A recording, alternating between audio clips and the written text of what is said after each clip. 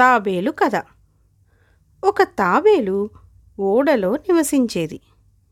ఒకరోజు హఠాత్తుగా ఓడ మునిగిపోయింది.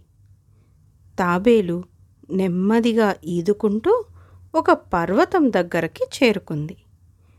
అలసిపోయిన తాబేలు ఆహారం కోసం వెతకసాగింది.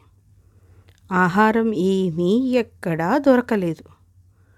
పర్వతం పైన ఏమైనా దొరుకుతుందేమో అన్న ఆశతో పర్వతం పైకి నెమ్మదిగా ఎక్కడం మొదలుపెట్టింది.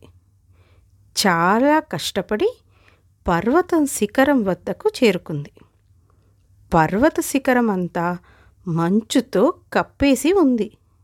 అక్కడ చలి భరించలేకపోయింది ఆ చిట్టి తాబేలు. ఇంతలో హఠాత్తుగా మంచు తుఫాను మొదలయింది.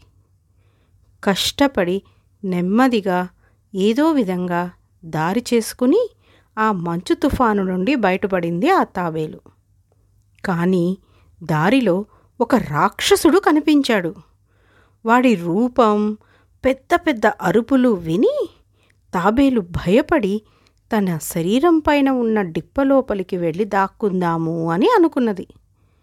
తన చుట్టూ పరిశీలిస్తే చాలా తాబేళ్లు చలికి తమ శరీరం పైన ఉన్న డిప్పలోపలికి దాక్కుని చనిపోయి ఉన్నాయి.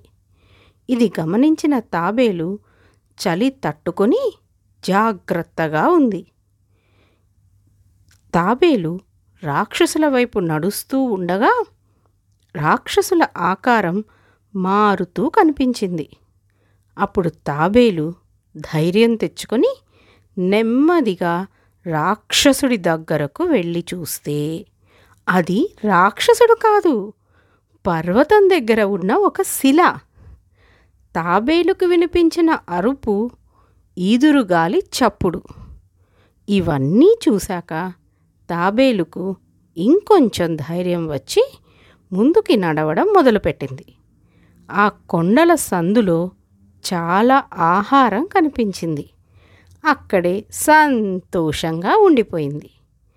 చుట్టుపక్కల అందరి దగ్గర ధైర్యం గల తాబేలు అని పేరు తెచ్చుకుంది.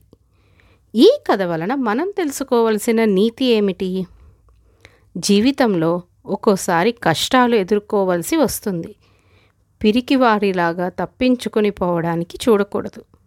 ధైర్యంగా భగవంతుడి మీద నమ్మకం పెట్టుకొని ఎదుర్కోవాలి. ప్రయత్నం చేస్తే ప్రతి కష్టానికి ఒక జవాబు ఖచ్చితంగా దొరుకుతుంది. సాయిరామ్.